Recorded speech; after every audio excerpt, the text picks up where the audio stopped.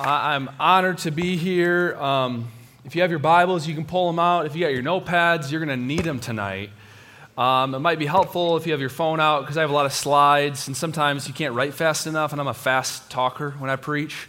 So sometimes if you need me to slow down, just like stand up and be like, slow down. Okay, maybe don't. If I'm in a rhythm, don't stop me. But you get the point. Like, if you get your phone out, you can take a picture of the slides.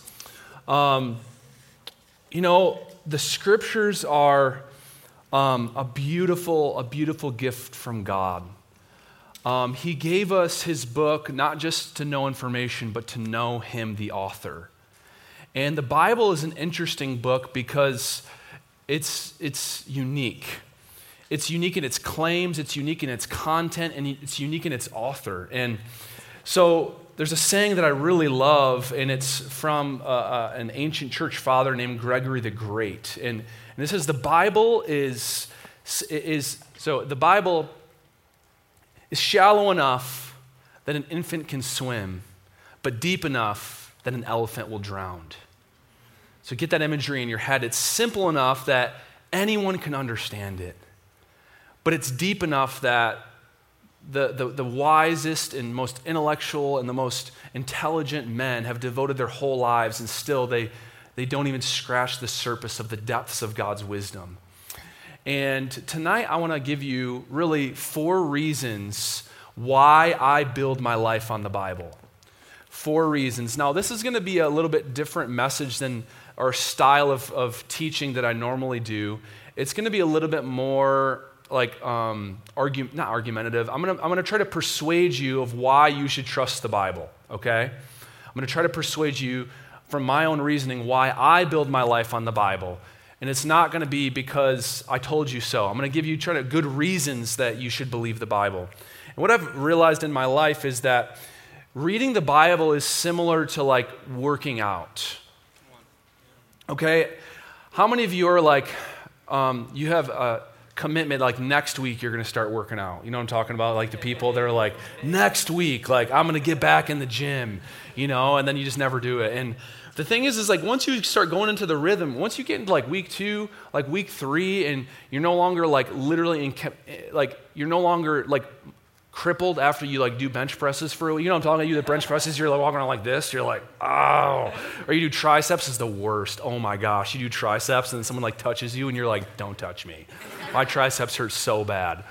But once you get through a little bit of the clunkiness and the clunkiness of like the gym, then you actually start craving it, right? Like you start being like, man, like I need the gym. Like I need that blood flow. I need that adrenaline pump. I need that exercise. And the scriptures are similar. Sometimes it's so hard to get started. It's so hard to get disciplined. It's so hard to like get in it.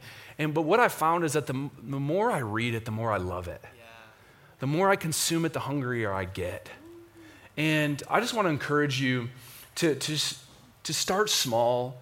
If it's audio, just listening to it on your way to work or on your way to school, like just don't try to consume it all in one setting. Just take bits and pieces. And I've always been of the mind that if you just get like one verse, that's all you need.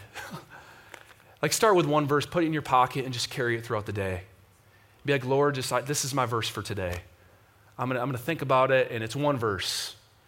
So, but these 4 reasons why I build my life on the Bible.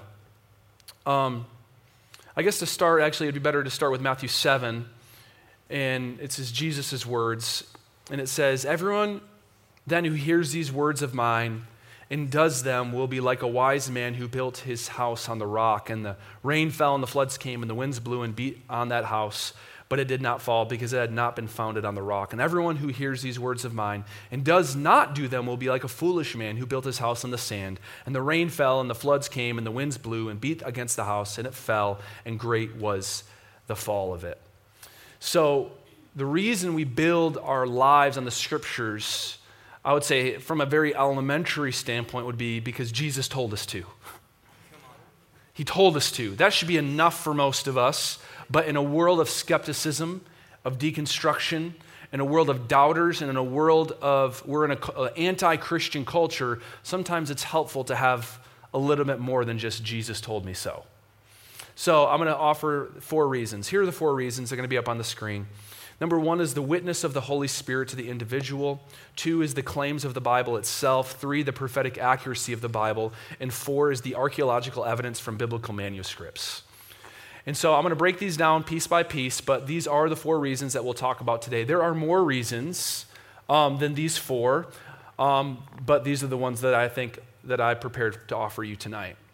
Let's start off with the witness of the Holy Spirit to the individual. What does that mean? The witness of the Holy Spirit to the individual is the main reason why I build my life on the Scriptures.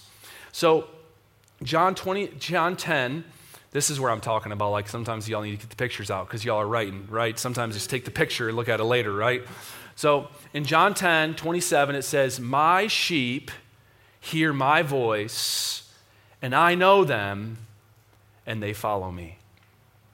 So there's this mystical, mysterious reality when it comes to the Scriptures that you actually need God's help in order to believe that the Scriptures are from God. That when you need Jesus in order to believe Jesus' words, okay? It's the witness of the Holy Spirit. You need to hear his voice. My sheep hear my voice and they follow me. This is what it says in 1 Corinthians 2. "Now we have received not the spirit of the world, but the Spirit who is from God, that we might understand the things freely given us by God." So the Spirit of God is given to us so that we might understand the things freely given to us by God. So the Spirit is required in order to understand the Scriptures, but furthermore, that as we get to know God and come to him with humility, he convinces us that the Bible is in fact God's word. It's authoritative. And this is what it says in 1 Corinthians 2 verses later. "The natural person does not accept the things of the Spirit of God, for they are folly to him, and he is not able to understand them because they are spiritually discerned." So what is Paul saying here? He's saying, and now what you got to understand about the Corinthians church is that it was an intellectual center. There were Greek philosophers. There were all of these intellectuals who would gather, and they would practice their speech and persuasive speech. They would study the antiquity or the writings of the ancient philosophers, and they were very naturally intellectual people. And what Paul is saying is all of those intellectual giants of our culture are fools. And they look at Christians and they say, "You are fools, but the wisdom of man is foolishness to God."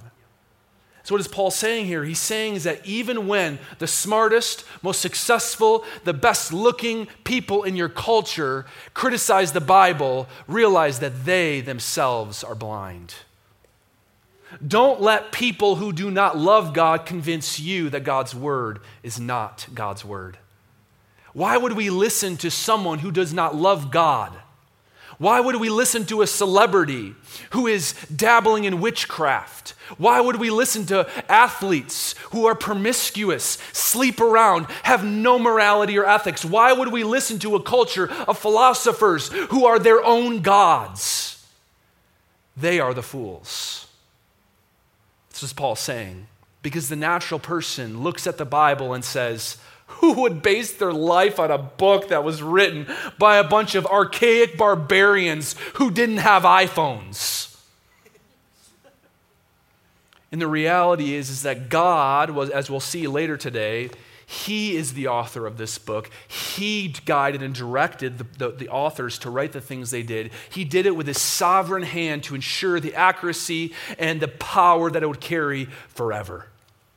So the natural person doesn't accept it. And it made me think of like some of these cultural figures that we have, like Neil deGrasse Tyson. You guys know who that is? He's a very popular, almost like a popular scientist who goes on a bunch of podcasts and criticizes Christians and criticizes the Bible. You have Sam Harris, who's a very famous intellectual atheist, who comes and says and criticizes and calls and critiques the Bible in a way that proves his own foolishness.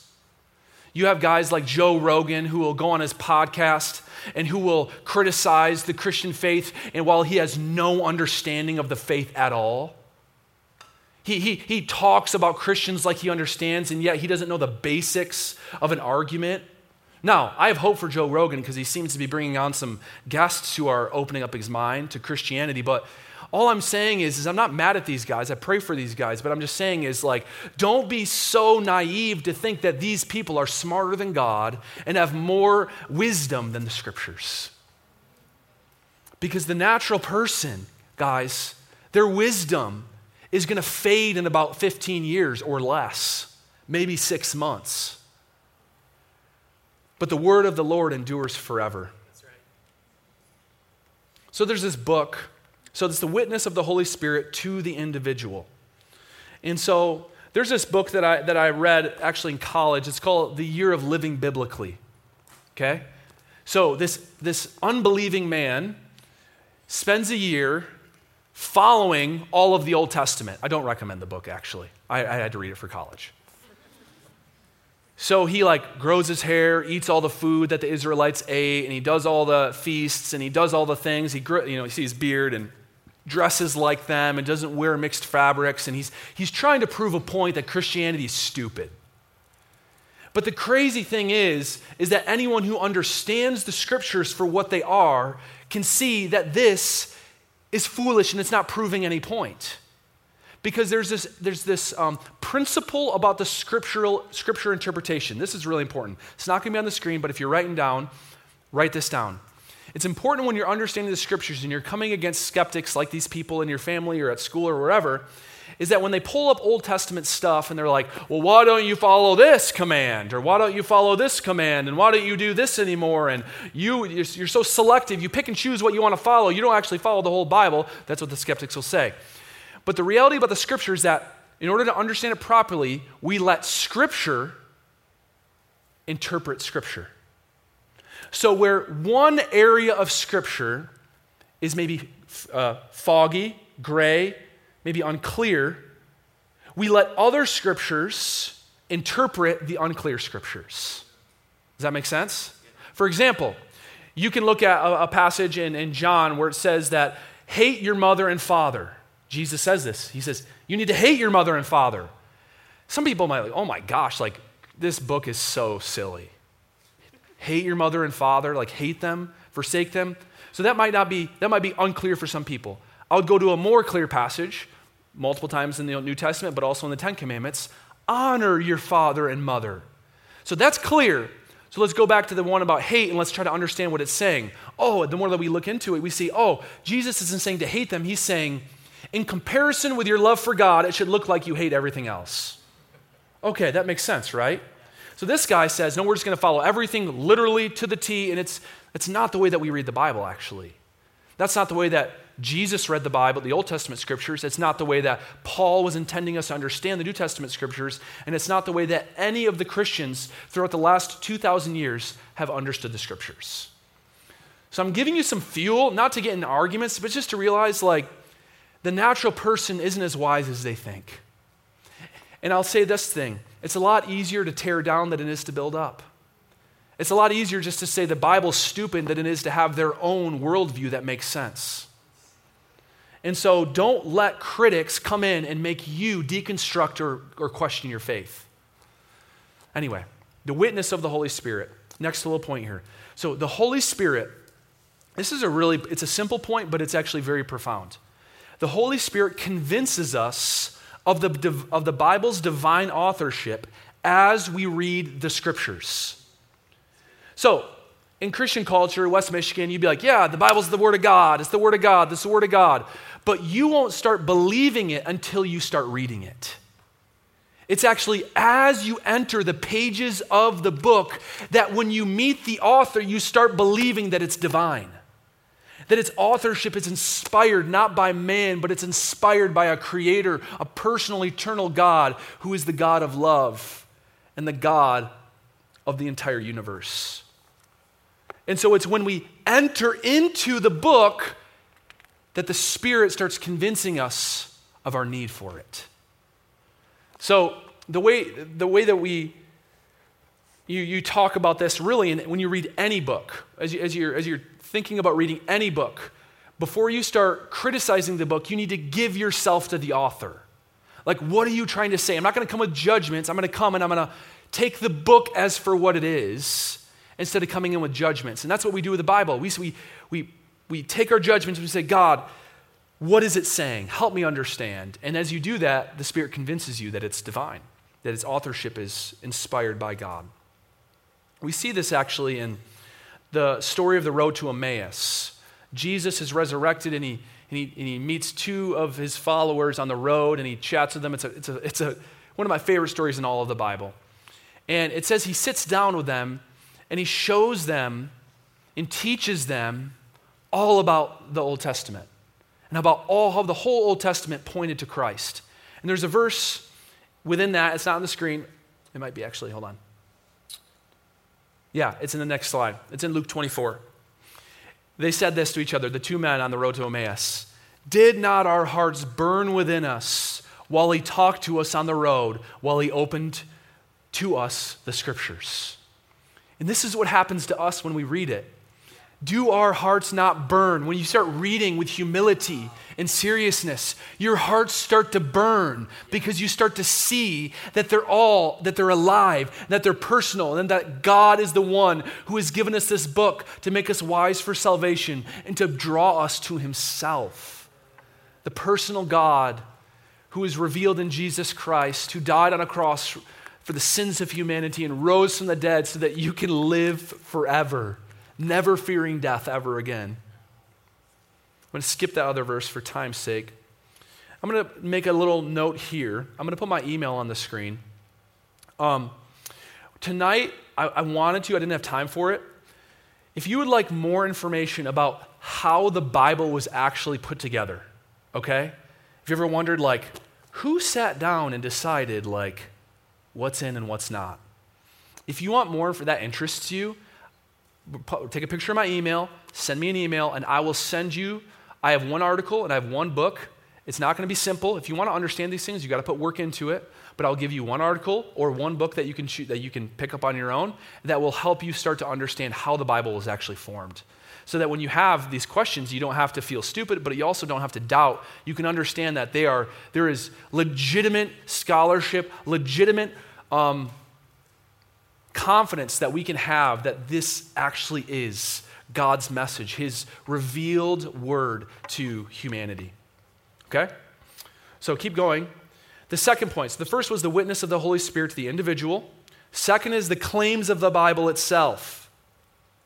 The claims. So when you start reading the Bible, you'll start reading things, and the Bible makes claims about itself.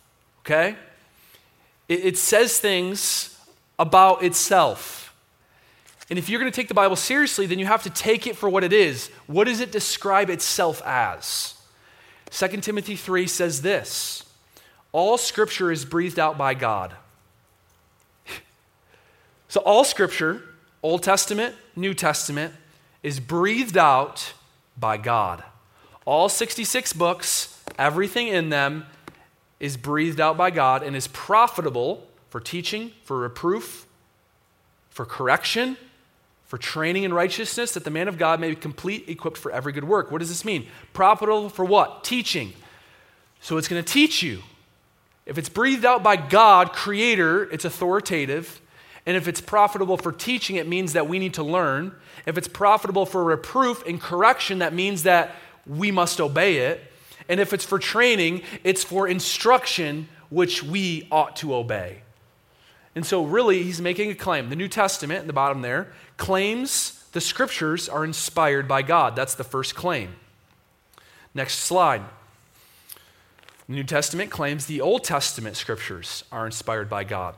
So we'll read in Psalm 95. Here's a psalm from David. It says, "Today, if only you would hear his voice, do not harden your hearts as you did in Meribah, as you did that day in Massah in the wilderness." Now, we flip to Hebrews. It's unknown who the author of Hebrews is. I believe it's Paul. But so as the Holy Spirit says. So, in Psalm 95, it's David, and there's no Holy Spirit. But the author of Hebrews says, the Holy Spirit said this. Does this make sense? And it's the same exact, it's a quotation from the Old Testament brought into the New Testament. And the claim of the author is the Holy Spirit wrote this. Now, the Holy Spirit didn't come down with an ink pen and write it, but as we'll see, he guided the authors of the Bible. He guided them. And so the New Testament claims that the Old Testament was inspired by God. That's a claim. Second, New Testament affirms the Old Testament is inspired by God. 2 Peter 2:21. Knowing this, first of all, that no prophecy of Scripture comes from someone's own interpretation. For no prophecy, this would be considered Old Testament prophecy that came past in the New Testament, specifically in Christ. For no prophecy was ever produced by the will of man, but men spoke from God, underlined here, as they were carried along by the Holy Spirit. So the New Testament claims that the Old Testament was inspired and written by God. Okay, next point. Am I boring you? Am I boring you? Okay. You're locked in? So, here's a scripture from 1 Timothy 5:17 through 18. So, I want to focus on the verse 18. For the scripture says, underlined, you shall not muzzle an ox when it treads out the grain, and the laborer deserves its wages. Okay, I underlined the wrong part here. The underlined part should be the laborer deserves his wages, okay? So that's a mistake on my part. So we look here, 1 Timothy 5 says, as the scripture says.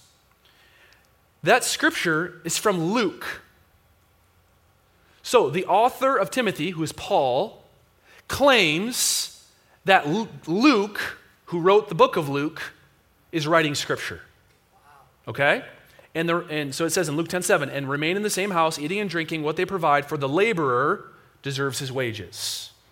So Paul claims what Luke wrote is scripture. And so the New Testament, that bottom in the red, affirms that the New Testament is inspired by God.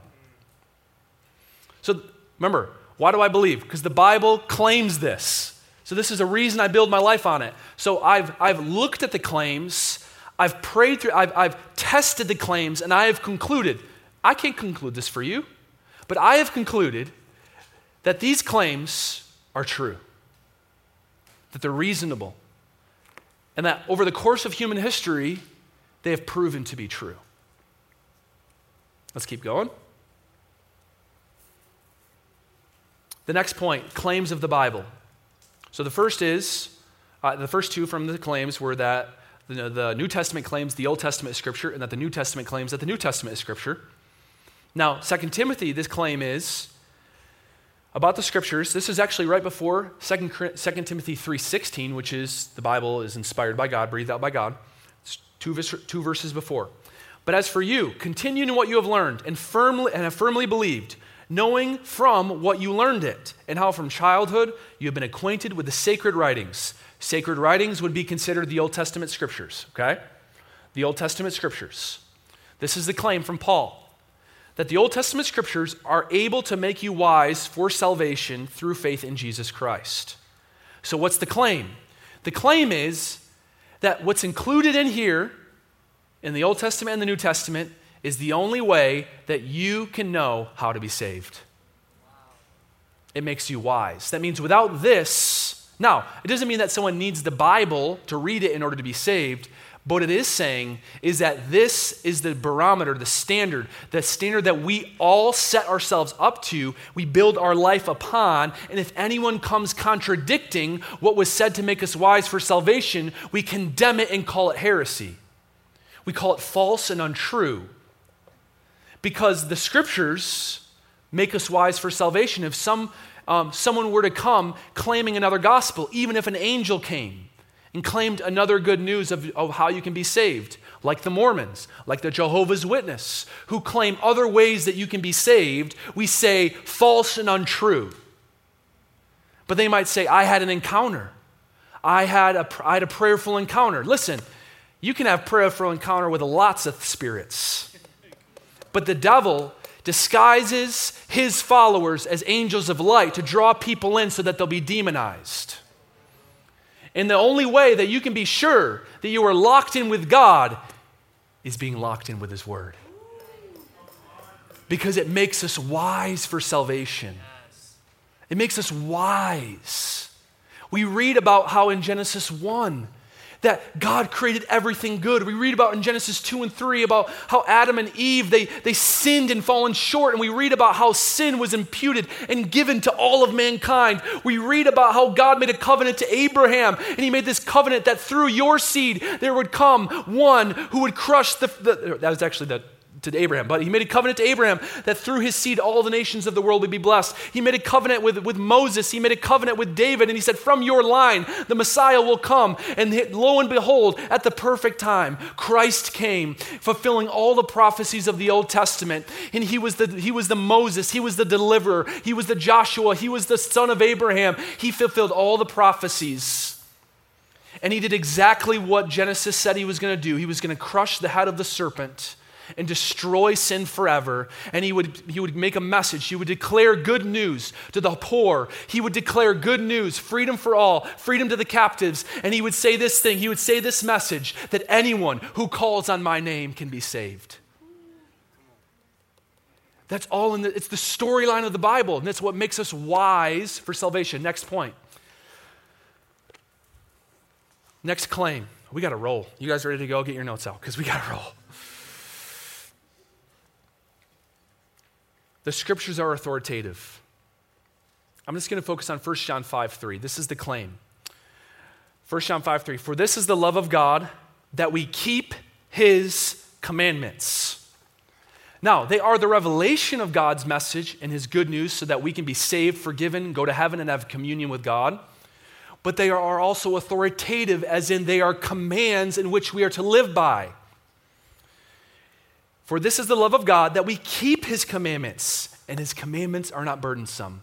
Now, when you love Jesus, His commandments are not burdensome, because you know this one thing, that God has your best interest in mind, and that following Jesus is the best life you could ever live. To not look at porn is a good thing. To not sleep around and have sexual intercourse before marriage, for your flesh might crave it, but when you look down the line 40 years, you're going to be like, God, you are keeping me from so much pain. When He tells you not to gossip, it's because He knows that you're destroying relationships and He wants your relationships to thrive. Now, they still are authoritative though. And here's the phrase that I want to leave you with. It's kind of a harsh one. Disobeying the Scriptures equals disobeying God. Paul says this in 1 Corinthians 14. The things I am writing to you are a command of the Lord. Paul believed that what he was writing was authoritative to the churches that he was writing to. That he was not speaking on his own authority, but he was speaking on behalf of God. So to disobey, they are authoritative. This is the claims of the Bible. And what I have noticed is that people who follow the Bible live better lives. People who don't go to church live better lives because there are a lot of Christians who don't obey the Bible. A lot of people who go to church and don't obey the Bible. But I have noticed people who follow Jesus and His Word are happier. They have better relationships. They have better marriages. They're more peaceful. And so the witness that I have is that obeying the Scriptures leads to the best life possible, but also disobeying the Scriptures doesn't bring any sort of curse, but it brings the penalty of disobeying God, which is remove His covering from your life, which brings hell on earth, broken relationships, turmoil, confusion, lack of peace. Now, I could go on here, and there's more to speak. The Bible is authoritative. That's my point. So next, I want to zip through these points. The third is prophetic accuracy. So the third reason. So the first, like I said, witness of the Holy Spirit to the individual. Second is the claims of the Bible. The third is the prophetic accuracy. I'm just going to zip through three. There's like literally an endless amount, but I'm going to say three that I think are important, and I'll describe why they've convinced me that the Bible is the Word of God and that I should build my life on it. Isaiah 7, therefore the Lord himself, this is Isaiah 7, 700 years before Jesus was born, 700 years. Rewind to 1300. And then somebody saying, in the year 2002, a little device with an apple with a bite out of it, signifying Adam and Eve. Mind blown for some of you. Anyway, sorry, that's a conspiracy. Sorry, not going to get into it. In the year 1300, prophesying that there would be a little device that you could have that would have this thing called the internet that you could call and take pictures, and they'd be like, what are pictures? In the year 1300, prophesying that the iPhone would come. You'd be like, that's pretty impressive. So 700 years before Christ is born, Isaiah prophesies, therefore the Lord himself will give you a sign. Behold, the virgin shall conceive and bear a son, and shall call his name Emmanuel, God with us. Prophesied 700 years. Micah 5:2, but you, for about 400 years, but you, O Bethlehem, Ephrathah, who are too little to be among the clans of Judah, from you shall come forth from me one who is to be the ruler in Israel, whose coming forth is from old, from ancient of days. 400 years prophesying that Jesus would be born in Bethlehem. 400 years. Hosea 11, when Israel was a child, I loved him, and out of Egypt I called my son. Prophesying that Jesus would go into Egypt when he was young. So, second major prophecy, I don't even have time, it's the full chapter. Isaiah 53 is the suffering servant prophecy of Jesus. And what we see in Isaiah 3 is it prophesies the type of death he would die. He would prophesize the nature of his suffering. And then once again, this is 700 years before Christ would die. This goes against every natural thought that a Jew would have. The Jew thought the Messiah would come as a victor and a conquering king. And yet Isaiah, through the Spirit, prophesied and saw a picture of the Christ, the Messiah, who would be a suffering servant 700 years before he comes. Prophetic accuracy, kind of point two, is the amount of accuracy in Israel's history. Here are a few examples. In Jeremiah 25, it was prophesied that Babylon will rule over Judah for 70 years. It just so happened that came to pass. About 70 years before it happened. It was prophesied in Isaiah 45 that Babylon's gates will be opened for Cyrus. This happened 30 years before it actually happened. It prophesied in Nahum that Nineveh would be destroyed. And basically, the whole Old Testament is covered with prophetic utterances from prophets that came to pass 30, 50, 120, sometimes 490 years after it was prophesied to the year it would happen. That just has convinced me that the Bible is indeed the Word of God. The last, which is, I would say, the least persuasive, that should move us the least amount, but I think is helpful in conversation sometimes, is archaeological evidence from biblical manuscripts. So I'm just going to give you one. Literally, there's so much evidence for this, guys. Like, so much evidence. I'm going to give you one piece that has given me so much confidence in the Scriptures. Now, the Spirit is the one who gives me confidence, but this scientific discovery through archaeology has just, it's been a wind in my sails.